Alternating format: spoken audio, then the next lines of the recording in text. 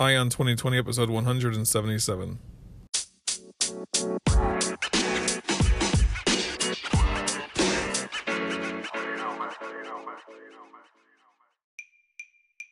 Have 2020 vision with Ion 2020, your source for the news and events in the lead up to the 2020 presidential election. I am Ray Eaton, and I will keep you up to date daily until November 2020 with a libertarian perspective on the candidates and their policies, along with the news. Thank you for joining me. Now let's clear our vision.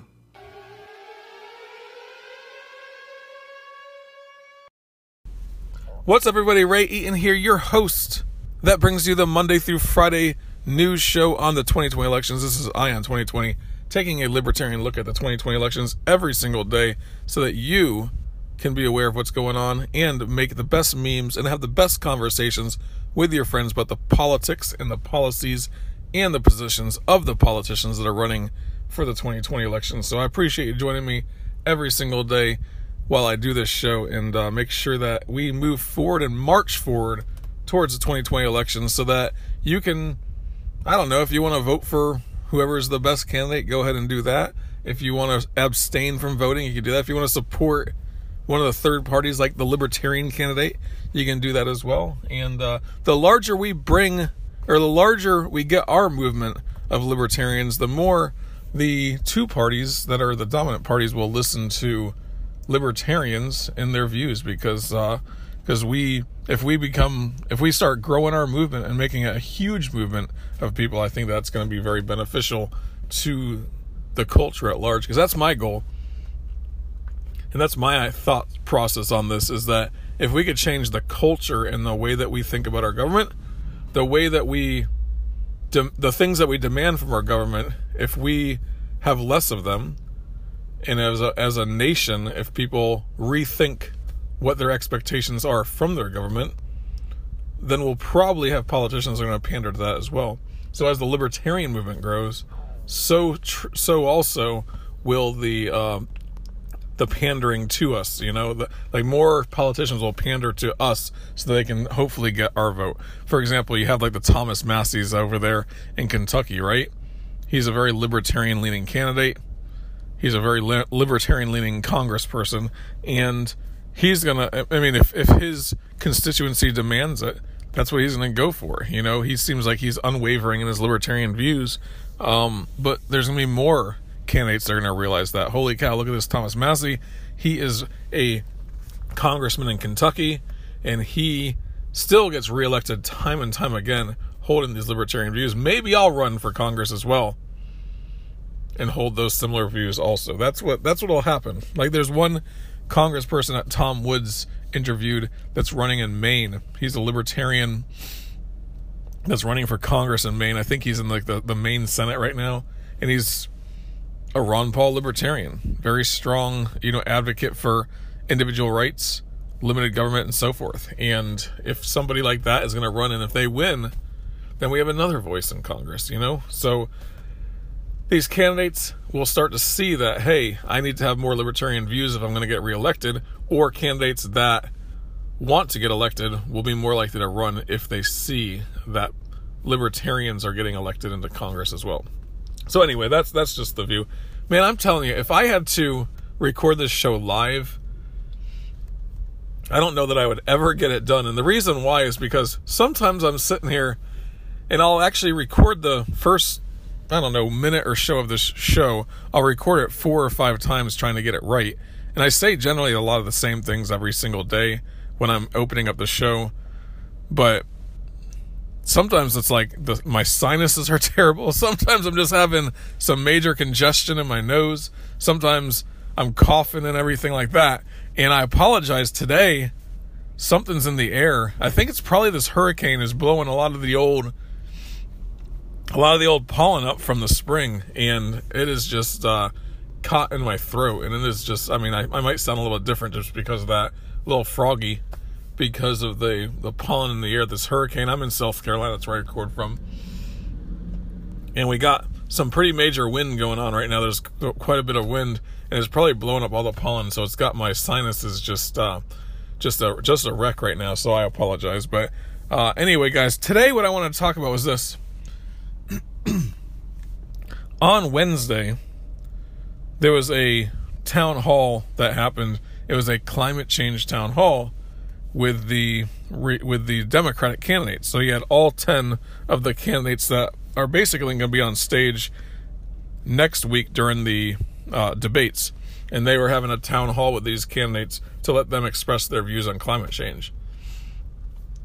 I did not watch it, so I'm not going to get into the whole details of the entire thing.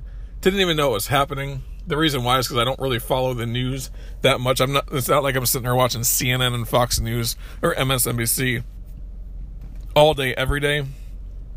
I probably should, so that I could have more awareness of exactly what's going on in the news at all times with these candidates. But my personal feeling is I just can't stand watching the news. I can't stand watching the pundits on the news giving their stupid opinions about the crap that they think is important in this world, when politics is only about half of the important parts of the world. I don't know, 10% of the important stuff in the world when it really comes down to it, right? Because how does it really affect you except for your paycheck every single day? Yeah, there's other stuff, obviously, that affects you too, but if you're going to let these candidates run your lives that much, I just don't think that it's that important. That's why I don't really pay attention to it. I feel a lot more stressed out when I'm watching the news every single day than I do when I don't. So I try to avoid watching the news constantly, and I basically look at thehill.com and I look at a few other websites in order to get some general ideas of what's going on with the candidates and their policies, so that I could bring those things to you. And that's what that's basically, I do a lot of reading. And I think that reading is good because I like to get the facts. I don't like to read opinion pieces too much. I do read some, but I like to get the facts of the situation. I like to get the facts straight from the horse's mouth. And there are some news outlets that do that, where they give you the news and you have to read between the lines a lot of times in order to try to filter out the opinion of the person that's writing that piece. But if you just get the news part of it, that's good. If you could just read that. And that's what I do. I don't want to watch Hannity, where Hannity obviously has a political agenda. Rachel Maddow has a political agenda. And every single person they bring on their show, they'll have 3 people that agree with Rachel Maddow. They'll have 1 person that does not. They all beat up on that 1 person. Vice versa. Same thing with Sean Hannity. He's going to have 2 or 3 people that agree with him on the particular issue. He'll have 1 person that doesn't. They'll beat up on that 1 person. Sean Hannity might bring on some people that he disagrees with and start arguing with them and debating with them.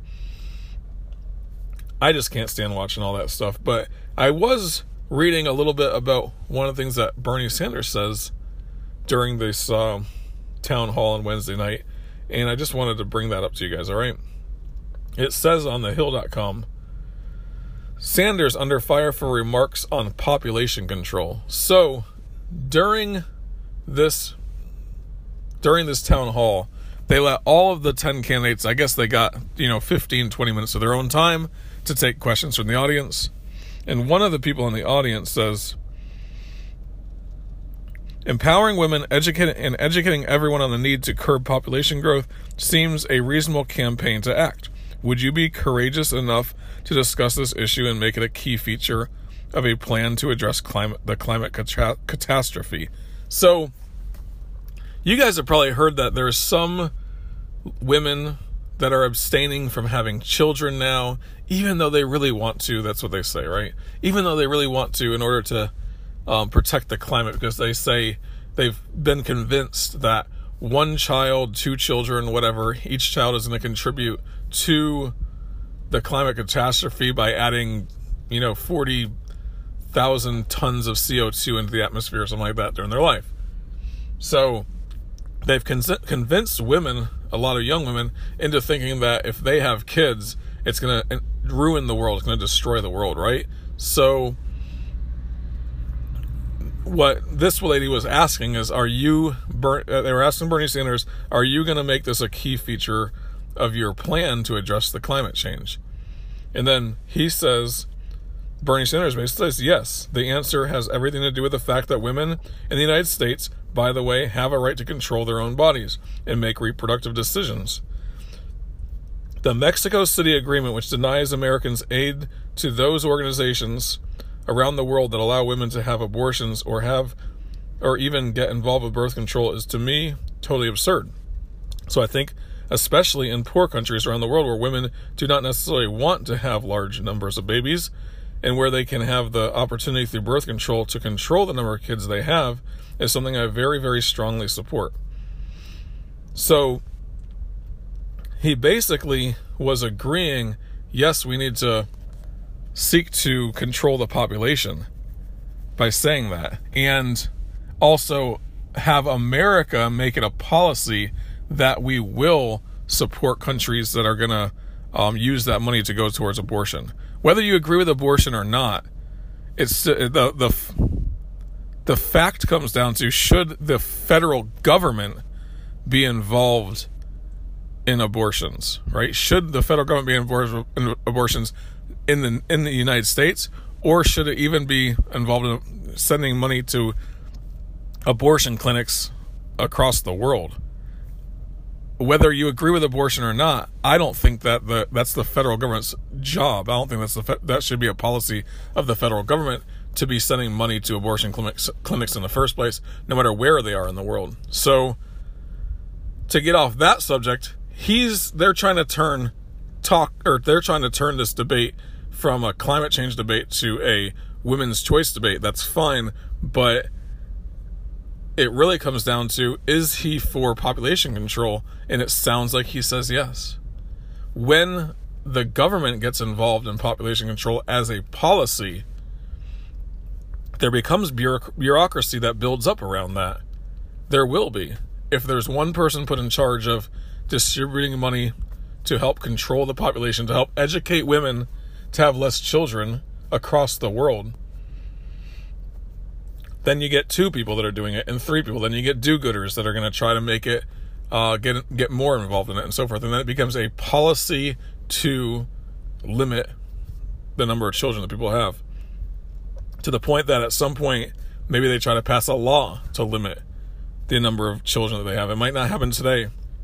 It might not happen next year. It might not even happen in 5 or 10 years. But it's a policy of the U.S. government to try to control population. And at that point, the bureaucracy grows around it. And that's the thing that we need to protect against stuff like that in America, because that's a bad policy. That policy in China started with the one-child policy in China, right? They've kind of came back on that policy because the reality is one child per 2 parents. If you had that policy going into the future, you're going to have a very hard time having a population large enough to take care of all the old people one day. I mean, that's the reason why people had so many kids back in the old days, right? If you look at the 1700s, 1800s, before the 1900s, in cities people would have less kids. But if you were in rural areas, if you were in a poorer area, you're going to have multiple kids. You're going to have lots and lots of kids. You might have 10 kids, because it protects you when you get older. If you have 10 kids, and back then you would have 10 kids and 4 of them might die, it hedges you, and as you get older, so that you're going to have people to take care of you. You're going to have grandkids to take care of you. When somebody has one child, there's not that ability for that child to take care of you when they get older. They might move to California and you live in South Carolina. You and your wife, you're going to have one child to take care of 2 of you when you get into your old age. No, you're going to end up in a nursing home or something like that. So back in the old days, it was imperative to have multiple kids to take care of, because there wasn't nursing homes. There wasn't, the same economy that we have today, where there's options for people that are older and retired. But as economies become, as the economy grows, you're gonna, and especially if you're living in a city, most people will have 1 or 2 kids. Like today, I think the average is 1.7 children per couple, I guess, in America. And 1.7 children per family in America is what it is. So the population growth is not even at the capacity to replenish itself, right? And they say that could be a catastrophe down the road. Look at Japan. Their population growth has basically stagnated, and so has their economy. But as economies progress, as economies grow, people tend to have less kids anyway, because there's not a need for that. If you feel wealthy, if you feel like the future is bright, you're not going to have as many kids. You don't need the kids to work on the farm. A child is a liability in some ways, right? Because you have to pay for them. You have to pay for their college. You have to pay for their diapers. You have to pay for every dollar that you spend on them forever. So having one kid, that's the fulfillment that you might get. You might have 2 kids. That'll fulfill you even more. You might have always dreamed of having 3 kids. But at some point you might say, you know what? That's enough. That's plenty. You're not thinking to yourself in your mind, I need kids to work the farm, or I need kids to take care of me when I get older. But in poorer nations and in poorer societies, you have people making decisions like that. More kids. It's going to help to support the household. And that's what if he's talking about population control across the world, the best way to have population control across the world is to have thriving economies. That's it. It's been proven that thriving economies cause people to have less kids. Not because of anything except for the fact that people desire less kids, because a child is, if you live in a 1-bedroom apartment in New York City and you have a kid, you might have to upgrade to a 1.5, or a 2-bedroom apartment or something just a little bit bigger. And it's going to cost you extra money. So you're going to make decisions financially based upon that kind of stuff. It's just the way that people think, right? If you're out in the country, out in a rural area, you might have a few more kids than 1 or 2. But if you don't have a farm, if you don't have, you're not thinking in the terms of, I need more kids for retirement when I grow old so they can take care of me. You're not making those. But in poorer countries and in places, where you're in rural areas and stuff like that, you might make decisions based upon different things. But the point is, we don't need population control. That sounds sick. And the scariest part of it is the countries that have enacted population control, China, they're gross violators of human rights. They are.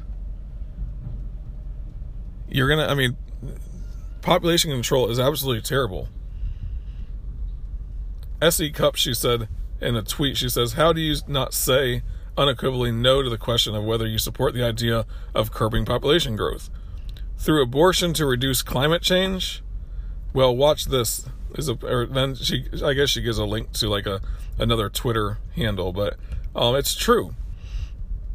You should unequivocally say no to population, to have a government policy to curb population growth, because when it becomes a government policy, all government does is enact by using force. That's how they enact their policies, by using force. They might incentivize people at first, but if you look at China, the One Policy Act, or One Child Policy Act, after they had one child, you were sterilized. Forced sterilization. If you end up having 2 children, you better keep that child hidden from society, or else that child will be taken away from you. It's a terrible, terrible thing. Absolutely terrible. They were comparing it, a lot of the conservatives were comparing it to eugenics. But anyway, I don't want to get too much further onto this idea. I just think that Bernie Sanders might have just shot himself in the foot with this idea. I wonder what the other candidates would have said. That's what I was trying to look up, and I don't see anything else, whether that question was asked to any other candidates as well. Because it's important to know where they stand. Are they for population control or not? But the idea is, if there's a girl that really believes that population, or that, having a child is going to affect the environment in a negative way, that's fine for that person to make that decision on their own. But it does not need to become a government policy. It absolutely should not be a government policy. And if Bernie Sanders is elected and he wants to make something like that a government policy, he's already floated the idea out there, right? It's already out there. So if he gets elected, he has one person on his entire staff that's in charge of that particular idea, right? And then ultimately, money starts getting funneled into educating people across the world about climate change and how having less children is going to help you out. And then ultimately, you have 2 people, 3 people, 4 people, until it finally becomes a huge bureaucracy or a small bureaucracy that's doing something to supposedly help control climate through population control. But then it becomes enacting laws and so forth, because once that ball gets rolling, it could become a slippery slope. So that's all, guys. That was scary. That's kind of weird that he would be okay with that. But you know what? He is, in his heart of hearts, I know he is a communist. I mean, he was in communes in the 70s and 60s and 70s in Vermont, I guess. So the idea that a top-down approach on everything is okay because it's better for the masses, he doesn't believe in the individual. That's what it is. There is no individual in the communist world. There's not. So that's why he would be okay with saying that. Because you have to look at the population as a whole in his mind rather than the individual on their own. That's just the way that that's the communist view of the world. You are not important. The group as a whole is important. And if he feels like enacting population control is going to help the group, whether it's true or not, whether it will help or not, if he feels that way, or not just him, but the all-knowing leadership of the group, if they feel that way, if they could come to a consensus and say, yes, this is the way it should be, then it's okay in their view. If the government says it's okay, it's okay. That's the way that the communist system works. Now everyone says, "Oh yeah, Soviet Union wasn't real communism." Blah blah blah. That's true. That's what they say. That's not what the leaders were saying. They were trying to sell it as much as they can as communism, and they even had the people that were in like the academics and stuff backing them up on the idea that this is what we're trying to move towards is communism, and how is the best way to do it. So, I mean, I know for a fact that Bernie Sanders in his heart of hearts is a communist. He's a worshiper of the Communist Manifesto in some ways. You could see it in his policies. You could see it in the way that he spoke in the past. You could see it in the way that he speaks today. But he's trying to soft sell it. And that's what it is. But anyway, so him agreeing with eugenics in some ways, I wouldn't put it past him, because that was an idea in the past. The Population Bomb, I think, was the name of the book. And it scared the hell out of me in college when I heard about that, right? It really did. Because I didn't understand advanced societies not having as many children, right? But the book, The Population Bomb, I think the way it was written was that over time, populations double, right? And the doubling happens, like they say, from the first 10,000 years of human existence, the population of humans went from like 1 million to 2 million. And then it took, 8,000 years from 2 million to 4 million. And then it took so forth and so on until now the doubling happens every like 36 years. In this book, I remember they were saying that I think they were saying like 1,000 years, in order for Earth to sustain human beings, you would need a building that covers the entire Earth. That's 100 stories high. The first 50 stories is dedicated specifically to housing the people, and the next 50 stories is dedicated specifically to growing the food that we would need in order to survive. And that's, I mean, and they were saying that the way that the growth will be exponentially, there'll be trillions of people on Earth, you know, by the year, I think they were saying like the year 3000 or something like that in that book. And I'm not sure if that's exactly the quote or not, but that was what I learned about in college when I was younger. And I thought to myself, holy cow, this is insane. We do need to control the population, right? But then you start looking into the actual research, and you see that as economies become more advanced, as people become richer, they stop having as many kids. If you look at Japan, they're like 1.3 children per family or something like that, which isn't even, which does not have a replacement rate of their population. That's why they're seeing stagnant economy. And ultimately, over time, you'll start seeing their population go down. That's the same thing with America. Yeah, our population continues to go up, but over time, the population will come down or remain the same because of the fact that less people have as many kids. I mean, yeah, you have those 18 kids and counting type families and stuff like that. Of course that happens, right? You're going to have those. But on average, I think it's like 1.7 or 1.8 children per couple. So anyway, guys, that's all I got for you. Hopefully Bernie Sanders doesn't really believe that in his heart of hearts. That would be really good, that he does not believe in population control. Bad government policy. Great if you want to get out there and educate people on having less kids, that's fine. I don't care what you do on your own time. I really don't. But one dime of federal funding should not go into anything like that, ever. Because as soon as it becomes a policy of the U.S. government, that is when bureaucracy builds around it and the ball gets rolling to the point where you do have a system of eugenics in America and getting rid of people, you know, and population control. That cannot be a policy of our government. But the reason why we have politicians that can say that stuff, the reason why we have politicians that will sit there and promise you the world, is because that seems like what the people in America demand nowadays. So what we need to do as a group is start educating people on liberty, on freedom, on individual responsibility, on limited government. That's our job to do that, so we can change the culture so that politicians will no longer be accepted who are willing to say that we need population control as a form of government policy.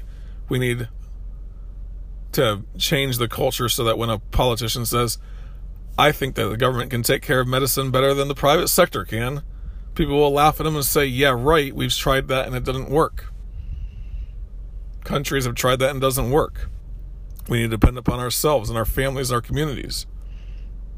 That's where we need to change the culture to. So if you guys continue to talk to your friends about this, I will keep on coming back and bringing you more of this show every single day, all right? If you'd like to, go ahead and give me a 5-star rating or review if you like what you hear. If it's your first time listening, go ahead and subscribe as well. That'll help you to hear the show on Monday. And also, if you'd like to, you can email me, ray@iontheempire.com. Really love to hear y'all's stories about what you're doing for the libertarian movement. Talk about liberty to your friends and tell me about it if you'd like. And you could also, I Am the Empire, you can find me on Facebook and on Twitter. And then if you like to support shows, some of you guys do, you can support this one. It's anchor.fm/ion2020. And there you'll have a little support button, $1.99, or I think it's like 99 cents, $4.99, or $9.99 contribution level. And if you want to do that, I will keep on coming back no matter what, but I would appreciate that, all right? But yeah, come on back tomorrow, and you'll have clear vision for 2020.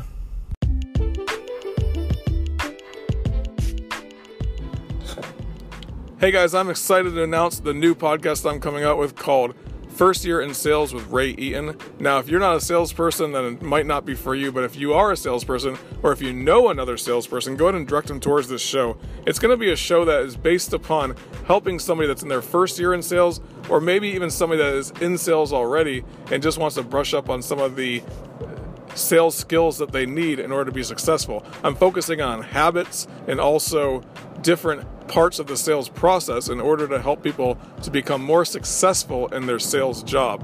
So like I said, if you know somebody that's in sales, or if you yourself are in sales, go ahead and check out this podcast. It's on all of your podcatchers, anything that you would listen to. And that is called First Year in Sales with Ray Eaton.